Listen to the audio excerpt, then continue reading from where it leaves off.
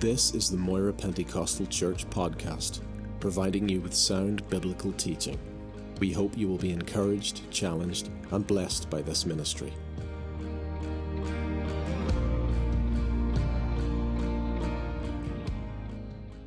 Come with me, please, again to where? Exodus chapter 20. Exodus chapter 20. And as you're finding that, let me just say that Rabbi Joseph Telushkin, he says about the Ten Commandments, he said they're the most famous document in the Hebrew Bible, and it's generally regarded, along with the monotheism, belief in one God, as the Bible's most important contribution to Western society. Now, I would say that what Christ did and what Christ says is the most important contribution. But still, as a rabbi, he does have a point, because after 3,000 years, we're still dealing with the Ten Commandments. It should therefore come to no surprise to us, I suppose, that these moral laws in an immoral society should find many objectors and rejectors. In America, atheists are hard at work trying to remove every trace of the Ten Commandments on public buildings. One after the other, they're going on the attack. In town halls, in courtrooms, in schools, or wherever, they want rid of the Ten Commandments. Why so? Why so? Well, because the Ten Commandments confronts and affronts their lifestyles, which are very permissive and so-called progressive, that they want to live openly without any kind of criticism whatsoever. And so therefore the Ten Commandments confronts that completely, and they want rid of it. Do you ever wonder why God chose 10? Why not 50? I mean, there's tons of commands in the Bible apart from the 10. But why these 10 specifically? I think it's because these 10 are crucial to all of our lives, how we live them, how we govern our lives. Not only our lives, but the lives of those that are around us, those whom we live with, those whom we love, the lives of our community, those who we live beside, the lives of our nation even.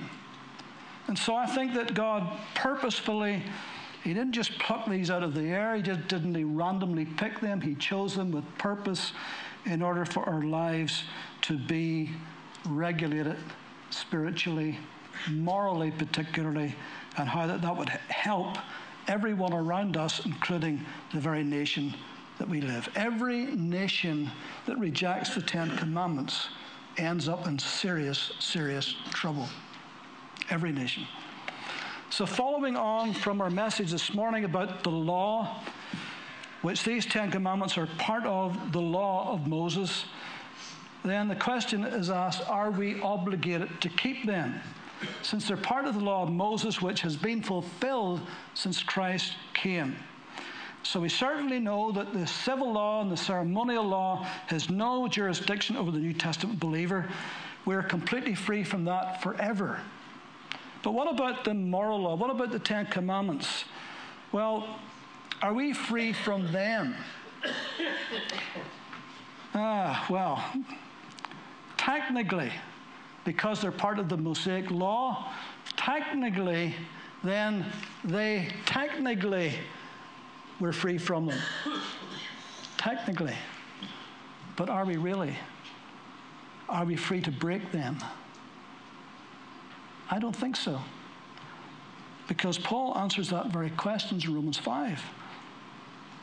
Romans 5:20, chapter 6, 1-2, he says, "Moreover, the law entered that the offense might abound, but where sin abounded, grace did much more abound.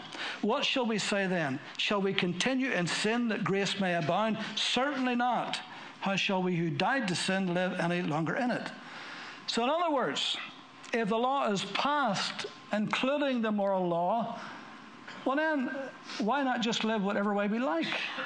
Why not go out and commit adultery? Why not lie and steal and cheat? Because after all, grace is so wonderful, grace is so good, grace will cover it all. There's actually people today who believe that. So-called Christians believe that.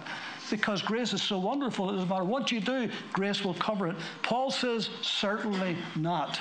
Absolutely not. So is there a dilemma here? Well, we know that morality exists, doesn't it? See, ever before the law was ever given, you remember Joseph went into Egypt as a slave, sold by his brothers into slavery. You remember how Potiphar favored him and as a slave put him over all of his household. But Potiphar's wife also favored him in another way. In fact, she continually, it could be used the parlance of today, she continually hit on him. And he wasn't having it. But day after day after day, she came and says, lie with me. But he said, in the end, he ran from her. But he says, no, I cannot do this. I cannot sin against God. I cannot sin against my master. That was before the law. But because he loved God, it was already in his heart not to do that. He knew instinctively not to do that. But the problem is, by the time you read the Ten Commandments given to Israel after 400 years in Egypt, much of that had gone from their lives, and they needed to be reminded of the law of what you cannot do and what you can do. And so God gives them these 10 specific commandments that covers every area of our lives. And so Paul in Romans 7:12 says, therefore the law is holy, and the commandment is holy and just and good. 2 verses later he says the law is spiritual. So there's nothing wrong with the law. Absolutely nothing wrong with the law. Remember, it's God's law. The problem is we can't keep it. That's the problem. We cannot keep. His law is perfect, as I said this morning. His standard is so high that we cannot keep it perfectly. We can't do that. And so therefore it condemns us. It shows us that we're sinners, and it points us to Christ, who is the Savior, who saves us from our sins. So what you find then as you read through the New Testament is that Jesus and the writers, all of them one way or another, they teach us to do these very same commandments. The New Testament tells us not to steal, not to lie, not to murder, not to envy, not to covet, not to commit adultery, to honor our father and mother. You'll find this all throughout the New Testament. In Romans 7:7, Paul says, I would have not known sin except through the law, for I would not known covetousness unless the law said, you shall not covet. So much for those who say, forget the Old Testament, it's no longer relevant, don't even bother reading it, just stick to the New Testament, you'll get nothing out of it, it'll do you no good. So much for that nonsense. Jesus, the apostles, the writers, all quoted from it and all looked at it too. In Galatians 6:2 and 1 Corinthians 9:21 and 22, Paul then speaks about another law. He calls it the law of Christ. And this is the law of love that Jesus spoke about in Matthew 22. Remember when he was asked that question, we read it this morning. Master, what is the greatest commandment? You shall love the Lord your God with all your heart, with all your soul, with all your strength. First great commandment. And the second, he says, is like unto it. You shall love your neighbor as yourself. On these two laws hang all the laws, all the law and the prophets. On these two hang all the law and the prophets. This is the law of Christ. This is the law of love. Loving your neighbor as yourself. Even James 2:8, he calls it the royal law according to the Scripture. By the way, if you ever are talking to a self-righteous person, a self-righteous person is a person who feels, I don't really need all this business about being saved or born again because I'm a decent person. And I know that I'm not perfect, but I haven't murdered anybody. I haven't committed any of the big sins. So I know God will accept me because I'm decent and I'm good enough. See, that's self-righteousness. And so if you're speaking to a self-righteous person, before you point them to Christ, you've got to point them to the law.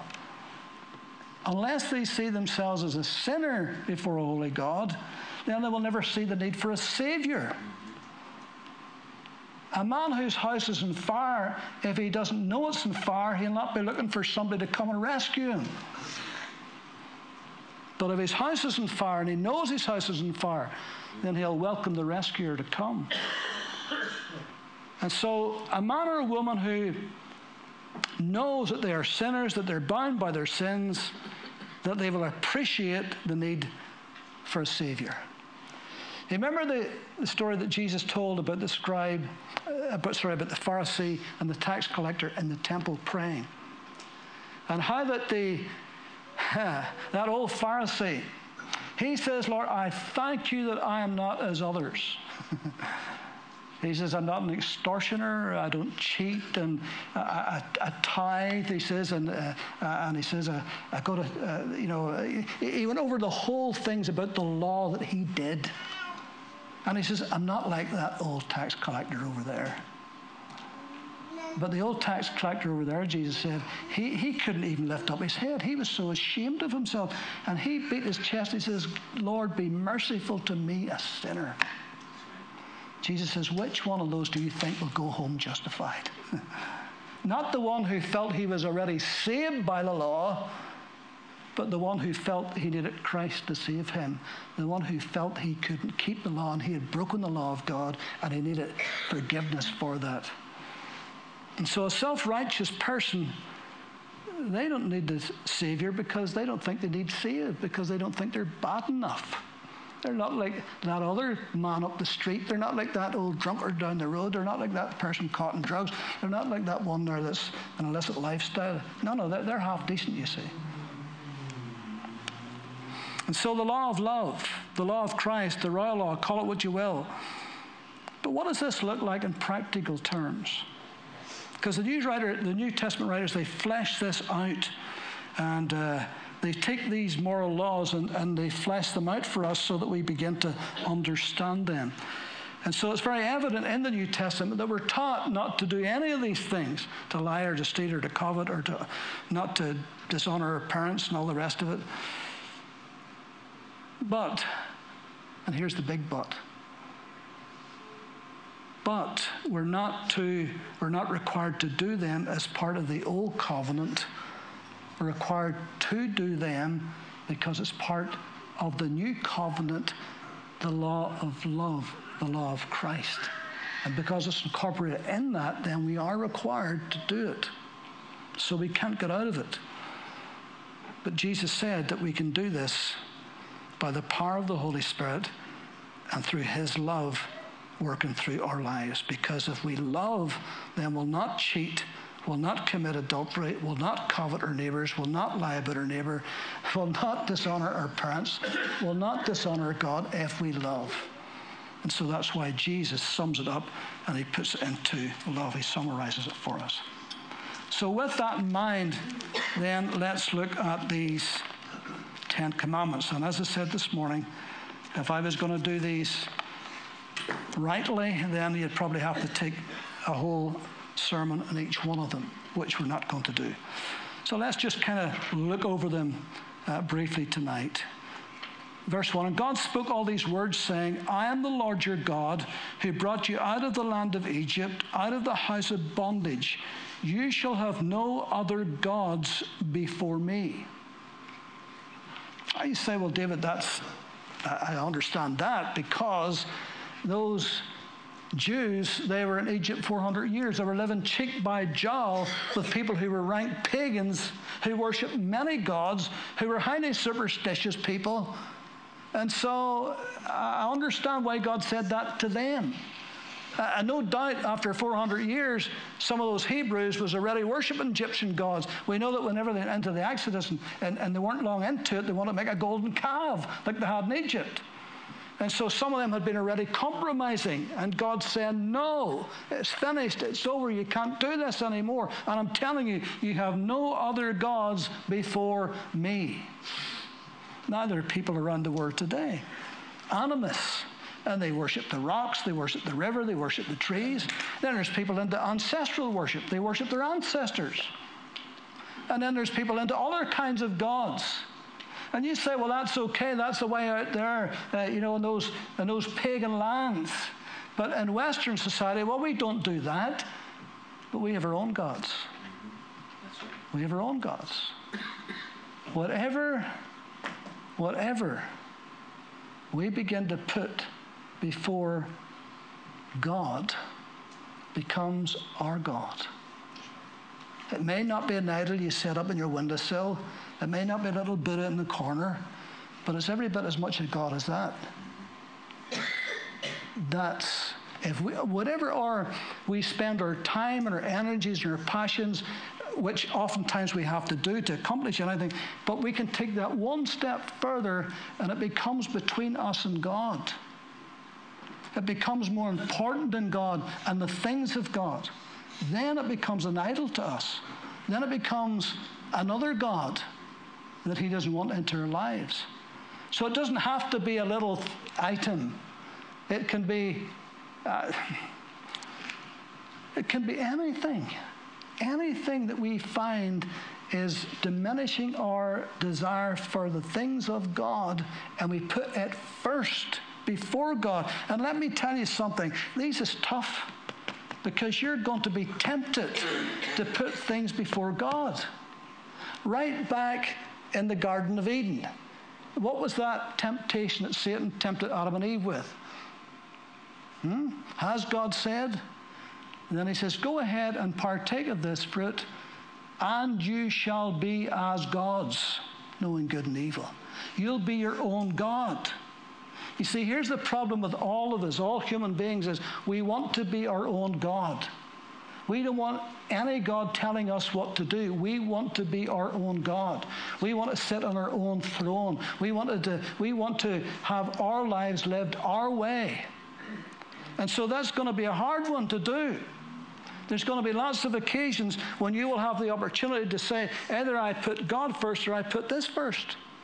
And my guess is that all of us at some point, even in our Christian lives, has come to that place where we have to decide it's either this or it's God, but it can't be both. We'll have to make a choice here. And it's the first commandment: you shall have no other gods before me. It's a tough one. And all of us will be tested on it one way or another. You shall not make for yourself a carved image of any likeness of anything that is in heaven above, that is in earth beneath, or that is in the water under the earth. You shall not bow down to them nor serve them. For I, the Lord your God, am a jealous God, visiting the iniquity of the fathers upon the children to the third and fourth generations of those who hate me, but showing mercy to thousands, generations that is, to those who love me and keep my commandments. Now there's two things you can see here wrapped up in this. He said, well, David, I don't have any carved images. There's no Buddhas in my house. There's no icons. There's no idols. I don't have that. But you see, an idol could be made of steel with 4 rubber wheels on it. An idol could be anything. And if we're not careful, we begin to worship things and stuff. And that becomes a danger. Another way to look at this also is this. God doesn't want any idols.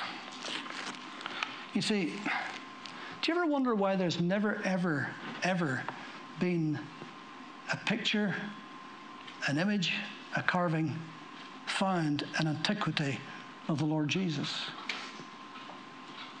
Any images we have of the Lord Jesus, it's been in our imaginations. That's all we have to go on. But we don't know. We don't know, was he 6'2"? Was he 5'8"? We don't know. Certainly he must have been Jewish looking. But that's about all we know. But nothing else. Because God didn't want any carved images.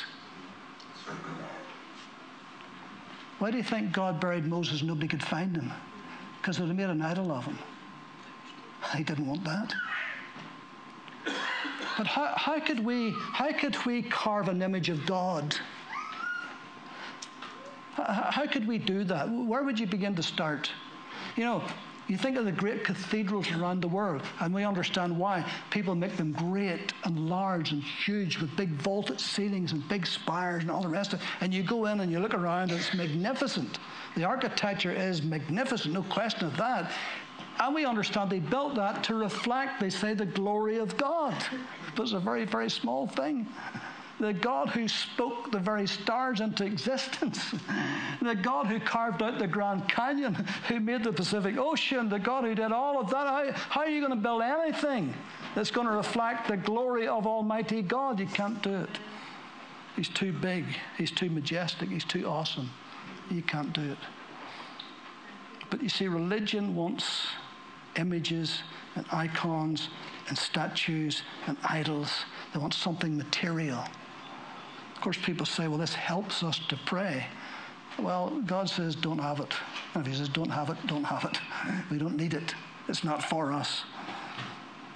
And so no carved images. Now he says, I'm a very jealous God, visiting the iniquity of the fathers upon the children to the third and the fourth generations of those who hate me, but showing mercy to those thousands of generations, to those who love me and keep my commandments. Now, does that mean, because this is a tricky one, does that mean then that God, because of the father's sins, that he will punish future generations because of the father's sins?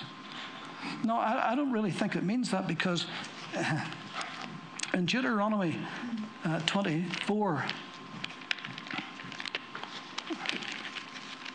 in Deuteronomy 24,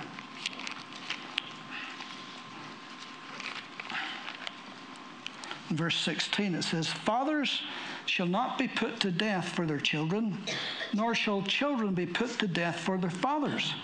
A person shall be put to death for his own sin. So is that contradicting that? No, it's not. Because what we just read in that 10 Commandments there, I think what that's really saying is that those who persist in following in their father's sinful footsteps, they will be the ones that will be punished. Those who do not do that, they will be the ones who will be blessed. And it is a thing that we see continually, where somebody will either follow in their father's footsteps in the sins of their father, or they'll follow in their father's footsteps in the gracious and the goodness of their father. Generally speaking, there's exceptions to every rule. And so it behoves fathers especially to leave a good example to their children, because they're being watched. And oftentimes they will be followed. Now, you can read through the kings of the Old Testament, the kings of Israel, the kings of Judah, and you'll find that principle again and again and again. But sometimes the sons is even worse than the fathers before then. But God says, I'm a jealous God, and I won't have it. In Numbers 16, which you don't need to turn to, Moses' first cousin, Korah, and Abiram, and others, and Dathan, they came against Moses' authority. They were of the tribe of Levi, and they were helpers to the priests. But if you read the story, they actually wanted to be the priests. And Moses obviously wasn't allowing that, because God wasn't allowing it. And they rebelled against Moses and said, you're taking too much on yourself. Who do you really think you are? You still think you're a prince over us? And, we're all spiritual. You read it, we're all spiritual. And Moses says, well, I'll tell you what. Well, let's just prove this, whom God has chosen. So he says, I want you and those of you who are following you, there was actually 256 who were men of renown, who were leaders. He says, I want you to get your golden censers with some fire in it. And he says, I want you to bring it before God tomorrow. And as they did, Moses stood up and he says, right. He says, if these, who has challenged this, if these die a natural death, then you'll know that I'm not the chosen one here. But if the earth should open up and swallow them up, then you'll know God has spoken. And do you know what happened? The earth opened up and swallowed up Korah, Dathan, and Abiram, and all their families, their wives, their kids, everybody, opened up and just closed up again, and they were gone. And then a fire came out of God and struck the 256 rebels, and all of them died. But notice in the story, if you read it, Moses said, separate yourselves from the rest of the congregation, from the rest of the people. He said, separate yourselves from these three. Separate yourselves, because God's going to deal with them. So you make sure you're not near them. And they did. They separated themselves. And whenever they saw the earth opening up and closing, I tell you, that was frightening to see that. But do you know what? And I don't want to go into this tonight, but you know what? The very next day, after seeing that, the very next day, the whole congregation came against Moses again. The next day. And God says, well, that's it. I'm going to wipe all of them out. Truly, I've had enough. I'm going to wipe all of them out. And Moses interceded for them. But a plague went out and began to strike them. And Moses said to Aaron, you better get your golden censer and you better run between the people, because if you don't, they'll be all dead. And 14,700 of them were died by the time Aaron got his censer and ran between them. I'm telling you that to say this, that God says, separate yourselves from them. I'm not going to judge you because of that. In fact, Moses said, don't judge the whole congregation because of one man. So God says, okay, tell them to separate themselves. But he said, showing mercy to thousands who love me and keep my commandments. You ought to thank God if you have a godly heritage. If you had a mum or a dad or a parent or even grandparents who loved the Lord and who served him in every way they could, and that was passed on to you to emulate, and you picked up the baton and you ran with it, then thank God for those who came before. Thank God for it. Then he said, remember the Sabbath day to keep it holy. 6 days you shall labor and do all your work, but the seventh is the Sabbath of the Lord your God. In it you shall do no work, you nor your son, your daughter, your male servant, your female servant, your cattle, or your stranger who is within your gates. For in 6 days the Lord made the heaven and the earth, the sea, and all that is in them, and rested the seventh day. Therefore the Lord blessed the seventh day and hallowed it. The only day that God hallowed was the seventh day, to be set apart. Now notice here that it's referring back to creation. God set the standard even in creation. Human beings are made not to work 7 days a week. Now you say, well, what's the big deal? The big deal is this is the only nation on earth that was given this commandment. All the other nations around them didn't believe this. In fact, the Romans thought the Jews was lazy people because they had a day off. Honestly, they did. And others thought they were lazy because they had this Sabbath means rest, this rest period. But God knows that we cannot go 7 days a week, 24/7. It'll kill, as I said this morning. You can do without food longer than you can do without sleep. Sleep deprivation is a tool that torturers use to crack people, to break them. Because when you have no sleep, let me tell you, you can't function. Your brain begins to close down. Your body begins to close down. And on that day, he said, nobody is to work. Not even your animals. And I said this morning, even if you read on further into Exodus and into Deuteronomy, even your fields, even your land, every 7th year, do not work it. Let it rest. It's going to be good for the land if you let it rest. Well, of course, we never obey that. Sure, we don't. We work that land as much as we can get it, and we put fertilizer on it. We just keep feeding that land. He says, no, don't, just let it rest. Let it rest. And, the 70 years of captivity of Israel in Babylon, it was 70 years. You know where the 70 came from? Because for 480 years they disobeyed that commandment to rest the land. And God says, for every 7th year you disobeyed me, I'm going to put you 1 year in captivity. So 7 into 490 is what? 70. So that's where the 70 years comes. But I want you to notice something here. Apart from physical rest, apart from that, Remember the Sabbath day to keep it holy. To keep it holy. The purpose of the Sabbath rest, really, truly, apart from physical, is spiritual. It's to keep it holy. It's a time of rejoicing, not just a time of rest. Jesus, by the way, is our rest in the New Testament. Come unto me, all you who labor and heavy laden, I'll give you rest. Take my yoke upon you. Learn of me, I'm meek and lowly in heart.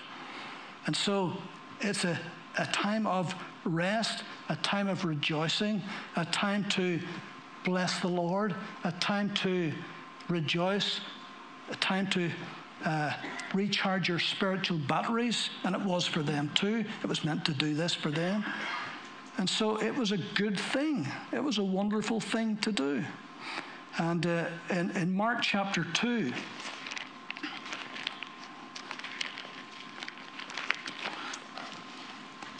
Mark chapter 2, 23 to 27. Now it happened that he, that's Jesus, went through the grain fields on the Sabbath. And as they went, his disciples began to pluck the heads of grain. And the Pharisees said to him, look, why do they do what is not lawful on the Sabbath? Because to them that constituted work. By the way, the Pharisees added 39 rules onto the Sabbath. 39, imagine. So why do they do what is not lawful on the Sabbath? But he said to them, have you never read what David did when he was in need and hungry, and those with him? How he went into the house of God in the days of Abiathar the high priest, and ate the showbread, which is not lawful to eat except for the priests, and also gave some to those who were with him. And he said to them, the Sabbath was made for man, and not man for the Sabbath.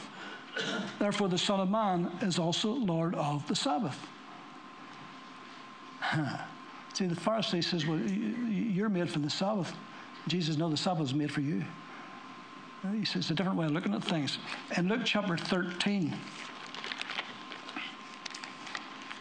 verse 10, now he was teaching in one of the synagogues on the Sabbath, and behold, there was a woman who had a spirit of infirmity 18 years, and was bent over and could no wise raise herself up. But when Jesus saw her, he called her to him and said to her, woman, you're loosed from your infirmity. And he laid his hands on her, and immediately she was made straight and glorified God. But the ruler of the synagogue answered with indignation because Jesus had healed on the Sabbath. Jesus did a lot of healings on the Sabbath, by the way, just to get their backs up and to rile them. He really did. You remember the man, he put mud in his eyes and told him to go wash in the pool of Siloam? That was on the Sabbath. He didn't need to put mud in his eyes, but he deliberately did that because just bending down and making a little mud pie, that was work according to the Pharisees. He deliberately did that. He laid his hands on her, and immediately she was made straight and glorified God. But the ruler of the synagogue answered with indignation because Jesus healed on the Sabbath. And he said to the crowd, there are 6 days in which men ought to work. Therefore come and be healed on them, and not on the Sabbath day. The Lord answered and said to him, hypocrite, does not each of you on the Sabbath loose his ox or his donkey from the stall and lead it away to water it? So ought not this woman, being a daughter of Abraham, whom Satan has bound, think of it, for 18 years be loosed from this bond on the Sabbath?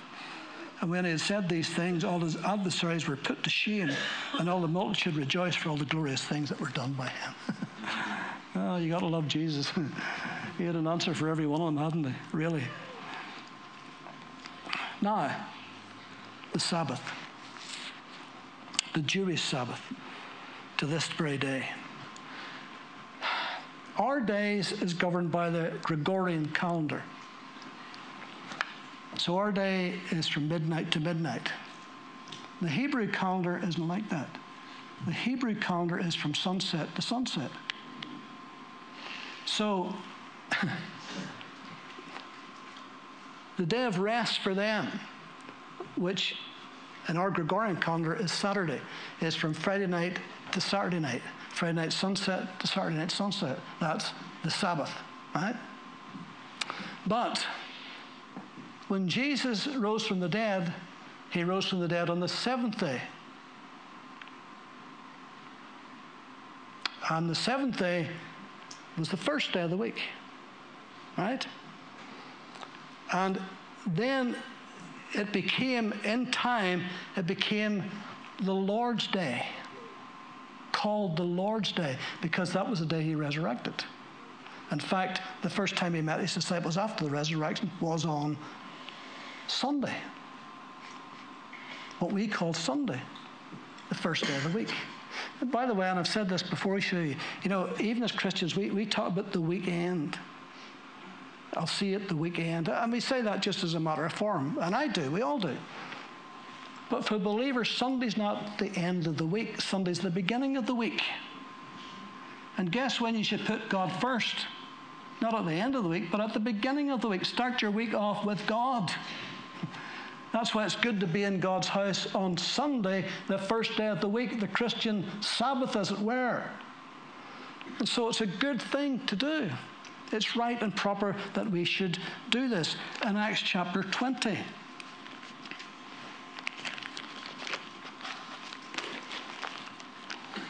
Verse 7 says, "Now on the first day of the week, when the disciples came together to break bread." And so there is an established pattern here. Even though they were Jews, and Paul certainly was a Jew, Pharisee of the Pharisees, but once he gets saved and Jesus rose from the dead, then things begin to change. And then on that first day of the week, the Lord's Day, it became known as, that's generally when Christians came together to worship. In fact, in Revelation 1 and 10, when John was an old man, and all the disciples, all the apostles, they were all dead and gone. So that shows you how long this was ahead of time. And it says, John says, I was in the Spirit when? On the Lord's Day.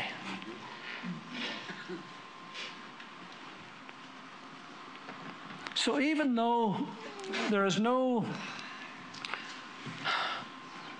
God didn't give the Sabbath to the Gentiles, but he gave them to the Jews.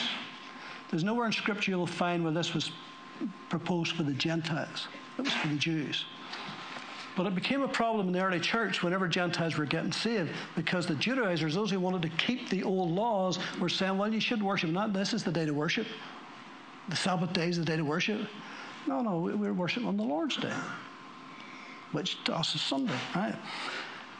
And so if you were to read further on, for instance, in Exodus and Deuteronomy and so forth, you'd find there's other things come into play regarding the Sabbath. Things or do things they couldn't do. I know the Pharisees added onto it, but God laid some laws down. But as far as that's concerned for us, that old Sabbath is gone. It's all gone. For us, it is the Lord's Day. But still, it should be a time for us, as it was for those believers, early believers, a time for us to rest, to come together. Now, I know that some of your jobs, there's times you can't do that. I'm not being legalistic about this. But generally speaking, it's the day when believers come together to corporately worship together. It's a good thing to do. And if we only do it half on Sunday, guess what? You're only getting half the instruction from God's Word that you should be getting. You're not taking half the opportunity to corporately worship as you should take. I just thought I'd better just put that out there. Being the nice pastor as I am. And so the Sabbath is a wonderful, wonderful thing. The Christian Sabbath, as we say. Now, here's the thing. The Apostle Paul adds a wee twist to this. In Romans chapter 14,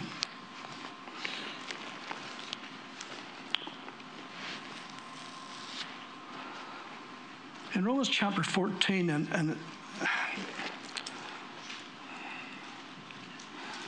well, let me just read from the very beginning, Romans 14. Receive one who is weak in the faith, but not to disputes about doubtful things. So Paul here is getting to some areas. He says, look, there's some things that is clear-cut, but there's other issues that are not so clear-cut. So he says you need to be careful how you address these and how you handle it. And he talks about food and eating and drinking and so forth. For one believes he may eat all things, but he who is weak eats only vegetables. Let not him who eats despise him who does not eat, and let not him who does not eat judge him who eats. For God has received him. Who are you to judge another servant? To his own master he stands or falls. Indeed, he will be made to stand, for God is able to make him stand. Now listen to this. One person esteems one day above another. Another esteems every day alike. that each be fully convinced in his own mind. He who observes the day observes it to the Lord. He who does not observe the day to the Lord, he does not observe it. He who eats, eats to the Lord, for he gives God thanks. He who does not eat to the Lord, he does not eat and gives God thanks. And none of us lives to himself, no one dies to himself. For if we live to the Lord. If we die to the Lord. Therefore, whether we live or die, we are the Lord's. For to this end Christ died and rose again, that he might be Lord both of the dead and the living.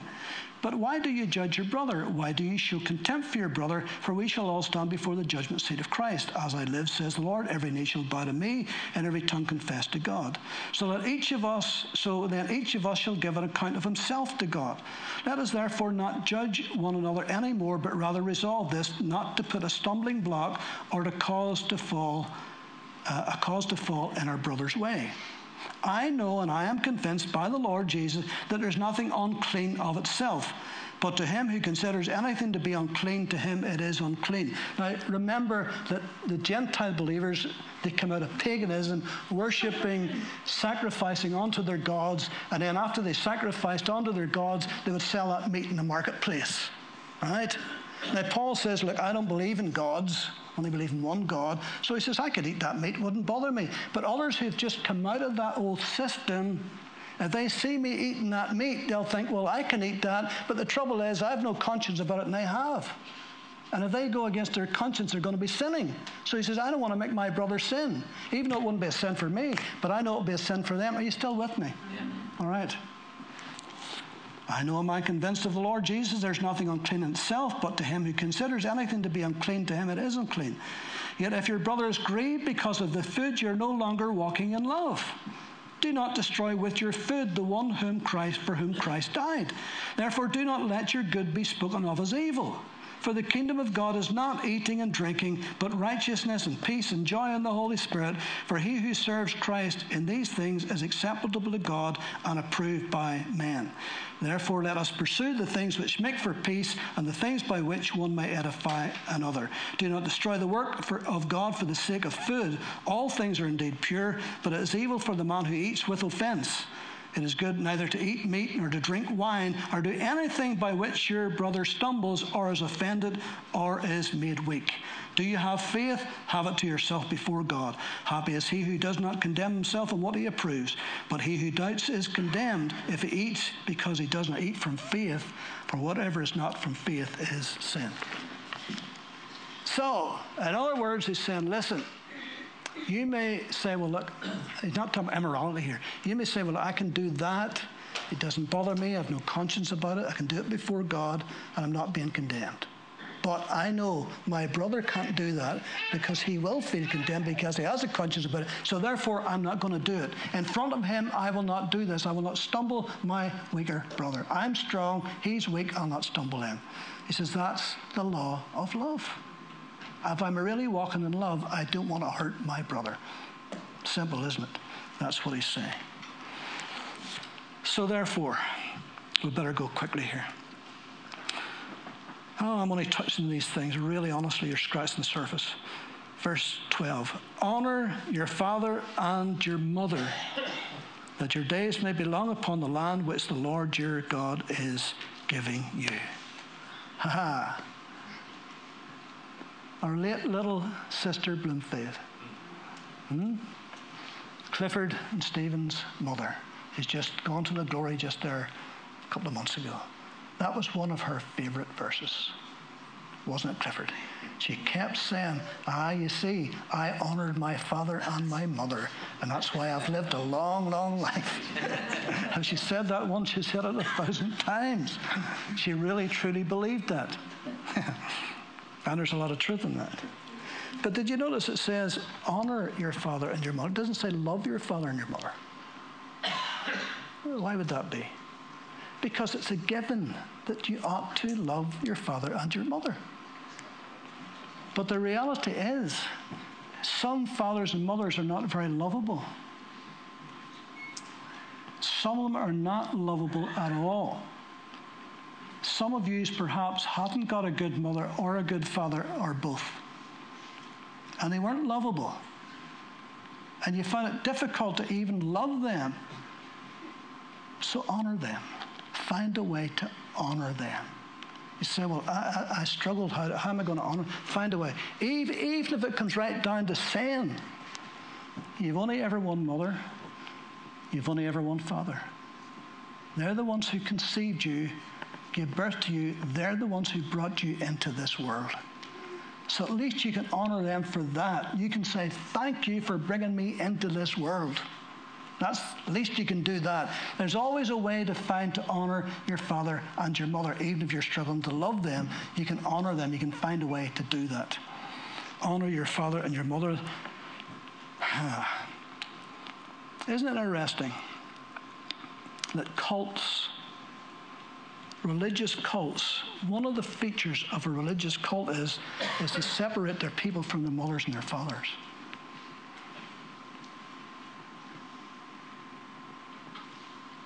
And even false religions like Jehovah's Witnesses, if you break away from the JWs, they will completely and utterly disown you. There'll be a separation between you and your family. And cults, particularly, will make it their business to separate people from their parents, from that influence that they would have over them. And so you would think maybe it's just a normal thing to say, honor your father and your mother, but God has got good reason for saying this, because he knows there's a society today. Listen, we have a government in Scotland today that is driving a big wedge against parents and children, that is trying to pass a bill to have anybody but their parents to be in control of them. Do you ever think you'd live to see that day in the British Isles? But it's happening. We have the no smacking rules. We have all kinds of rules that are driving wedges between parents and children to rack and to rip up families. Now, thankfully, there's people fighting that, but it's even being, the fact that it's being proposed lets you know there's a reason for these things to be in the Scripture. And then it says, you shall not murder, it says in my New King James. The Old King James says, you shall not kill. Murder is a better translation because that's really what it means. It's inevitable that there will be killing because there's going to be wars. It's inevitable that there will be killing because if there was not, if we didn't have armies and we didn't have police, we didn't have rule of law, then there would be complete anarchy, and then there would be many more murders than what they are. So somebody has to have the authority to kill. So when it says, even but not killing, it means not murdering. In other words, not killing unnecessarily or illegally, or doing it just for the fun of it, or doing it just out of badness. That's murder. Murder. Thou shalt not kill. You shall not murder. And so it's a good rule to have, isn't it? You shall not murder. And in Matthew 5,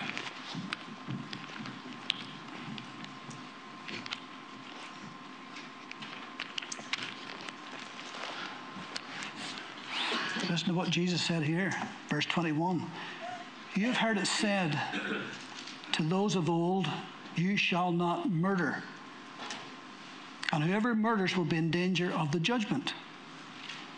But I say to you that whoever is angry with his brother without a cause shall be in danger of the judgment. You see how now Jesus, even under the law of love, is up the ante. So Jesus said it's not just enough, don't think it's just enough to physically murder somebody. You can murder somebody in your heart. You can murder somebody by hating them. This is what he's saying. You've heard that it was said of old, you shall not murder. Whoever murders shall be in danger of the judgment. But I say to you, whoever is angry with his brother without a cause shall be in danger of the judgment. Whoever says to his brother, Raka, or you idiot, you empty head, shall be in danger of the council. Whoever says, you fool, shall be in danger of hell fire. Whoa, Jesus talking about hell fire? Gentle Jesus, make it mild. Absolutely sin. Therefore, if you bring your gift to the altar and there remember that your brother has something against you, leave your gift there before the altar and go your way. First be reconciled to your brother and then come and offer your gift. Agree with your adversary quickly while you're on the way with him, lest your adversary deliver you to the judge and the judge hand you over to the officer and you will be thrown into prison. Assuredly, I say to you, you will by no means get out of there until you have paid the last penny. Oh, that's some standard that Jesus is raising up, isn't it? 1 John chapter 3. You don't have to turn to all these, by the way. 1 John chapter 3.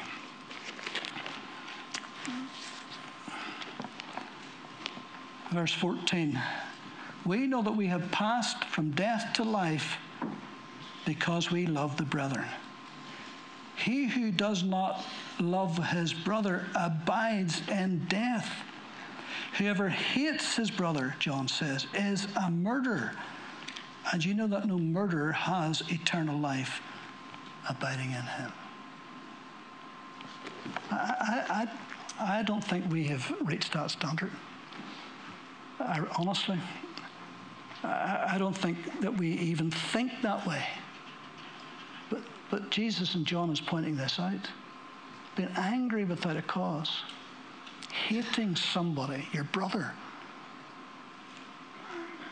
is equivalent to murder, Jesus said and John said. So that's a big thing, isn't it? You shall not commit adultery.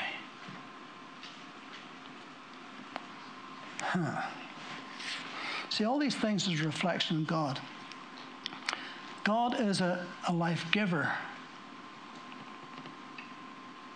So we shouldn't be life takers unnecessarily. God is faithful, so we shouldn't be unfaithful. God is truthful, so we shouldn't be liars. So these things, in a way, reflect the very nature of God himself. You shall not steal. In Ephesians 4:28, let him who steals steal no more. Is that actual stealing? I think so. Rather than going out and getting a job, some Christian wasn't doing that. They're out stealing. Let him who steals steal no more, Paul says. You're breaking the commandment. Don't do it. But we can steal in other ways, can't we? We can steal time from our employer. We can be lazy, we can be indolent, we can do all kinds of things. We can pull sickies when we're not sick. We can do all kinds of things that is actually stealing from our employer. But we shouldn't do it. It shouldn't be. You shall not steal. In Exodus 22, just over the page a little bit, here's what it says. If a man steals an ox or a sheep and slaughters it or sells it, he shall restore 5 oxen for an ox and 4 sheep for a sheep. If a thief is found breaking in and he is struck so that he dies, there shall be no guilt for his bloodshed. But if the sun has risen on him, there shall be guilt for his bloodshed. That seems to be if you sneak in the hours of darkness and somebody kills you, well, not fair play. You broke in their house in the middle of the night. But if you come snooking around during the day and somebody kills you, maybe you weren't going to break in, but they killed you anyway, so they're going to be in trouble. If the sun has risen on him, there shall be guilt for his bloodshed. He should make full restitution. If he has nothing, then he shall be sold for his theft. In other words, a thief, if he's caught, he should pay back more than he stole. And if he hasn't got that, then he can be a slave, a servant to somebody, to that person he stole from, until that's paid off. If the thief is certainly found alive in his hand, whether it is an ox or a donkey or a sheep, he shall restore double. In Deuteronomy 19:19, and I'm going to have to go very quickly here because time's going on.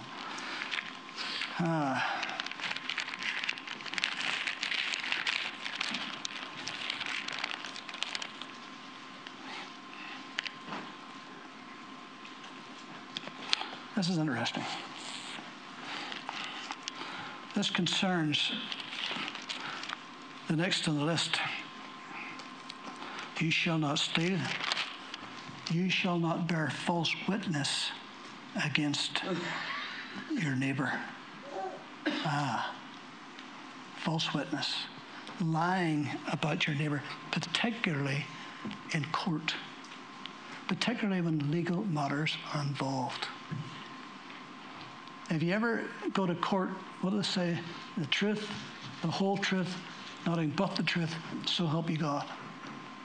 Nothing else, nothing less will be sufficient except the truth.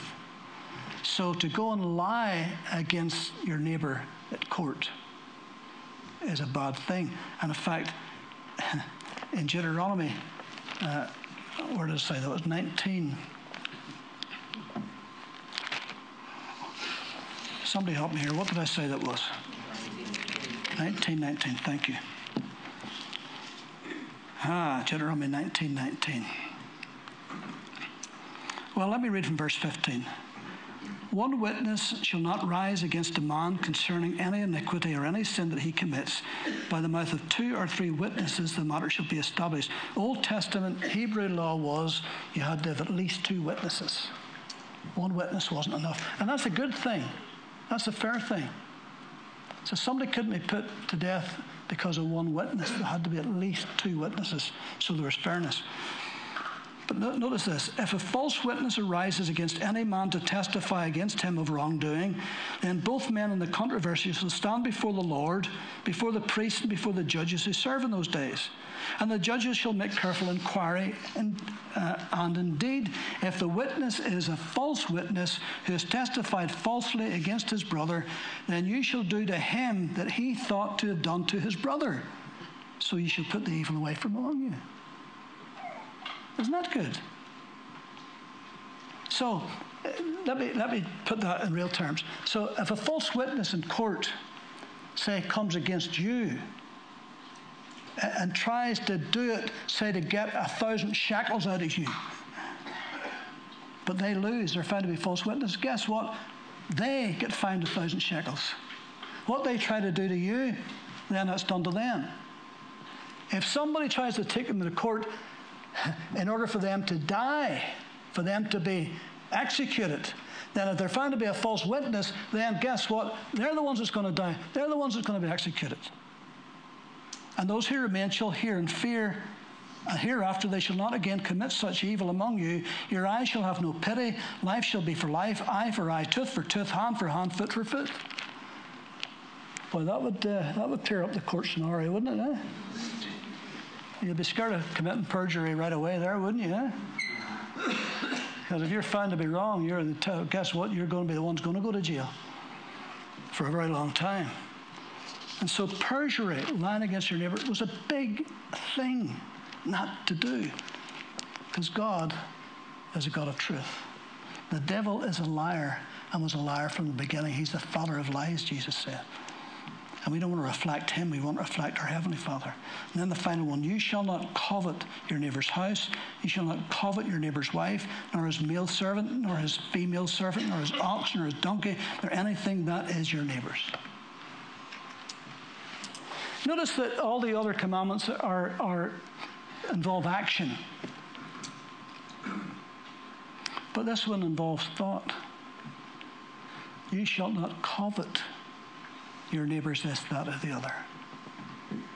Because the thought is the ancestor of the deed, isn't it? If you keep thinking it long enough, you'll find a way to do it. Now, there's nothing wrong with wanting more of something. But what is wrong is wanting what somebody else has got and taking it from them. That's what's wrong. Coveting what they actually literally have. Rather than say, well, I would like more, but no, I want what they have. And that starts in the mind. And then it can lead to action. Let me just quickly give you this example. Thou shalt not covet thy... Oh, there's wee Evie. She's going well tonight. Thou shalt not covet your neighbour's wife. You see, that's exactly what King David did, wasn't it? Uriah the Hittite lived more or less next door to him. And when Uriah the Hittite was one of his soldiers was out fighting his battle and his war, guess what? David was ogling his wife and coveted that man's wife and lay with that man's wife. And it started in his mind, but it led to the action. that led to the deed. And he broke the commandments, didn't he?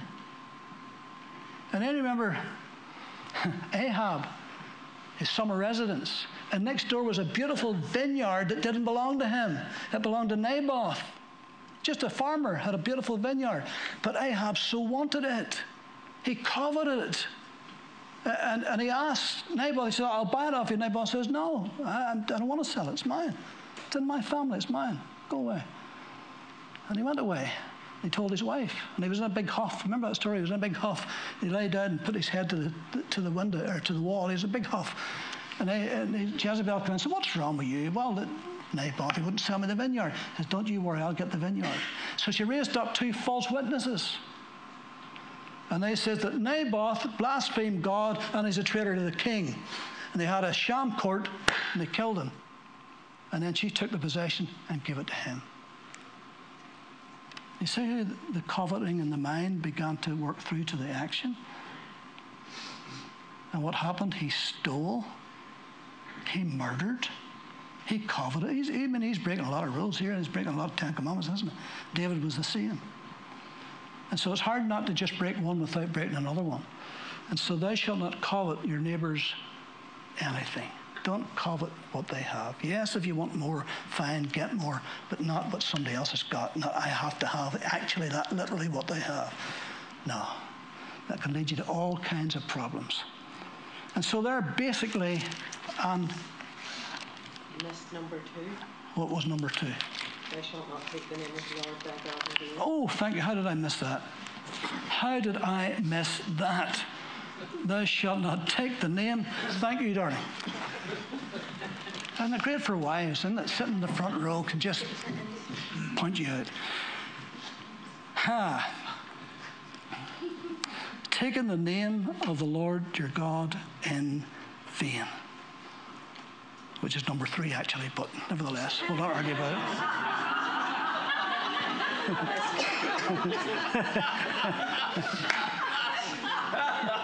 You're going to correct the preacher. You've got to be accurate now. Well, 2 things. First of all, there's lots of blasphemy and cursing and swearing, using the name of Jesus and the name of God just as an expletive. It's just horrible. It just jars you when you hear it, doesn't it, as a believer? Because they're talking about our Lord. They're talking about our Savior. And I know they don't even think about it. But I tell you what, they don't think it's in Muhammad. They would think twice about saying that. But when it comes to Jesus and God, it's just out there. It's just everyday language. And it's awful. But it means more than that. That's bad. But how many causes over the centuries has been done in the name of God?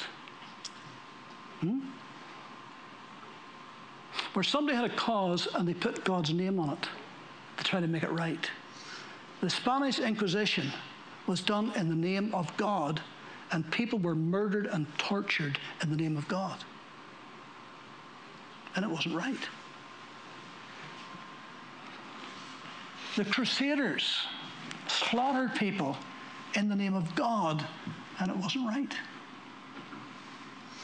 And so we have a little bit of history, even within Christianity, that wasn't right. It wasn't Christ-like, but it was done in the name of God.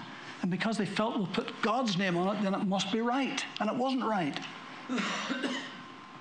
And God doesn't like his name used that way. Because what happens, it puts people off God. How many times have you heard somebody say, well, if that's a Christian, I don't want anything to do with God? You've heard that 1,000 times, haven't you? So we need to be careful that we attach God's name, what we attach God's name to, because God doesn't like his name taken in vain. He hates it. Because he doesn't want that reflecting on him. He's not like that. You wouldn't like somebody doing something in your name without your permission that wasn't like you, that you didn't want to happen. Sure you wouldn't. You'd be angry. Well, God gets angry at that. He doesn't want his name taken in vain.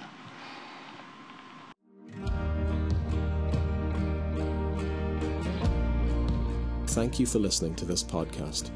We produce a variety of sermon videos and inspiring Christian content available for free on our YouTube channel. Just go to YouTube and search Moira Pentecostal, or visit our website for more information, www.mpc.org.uk.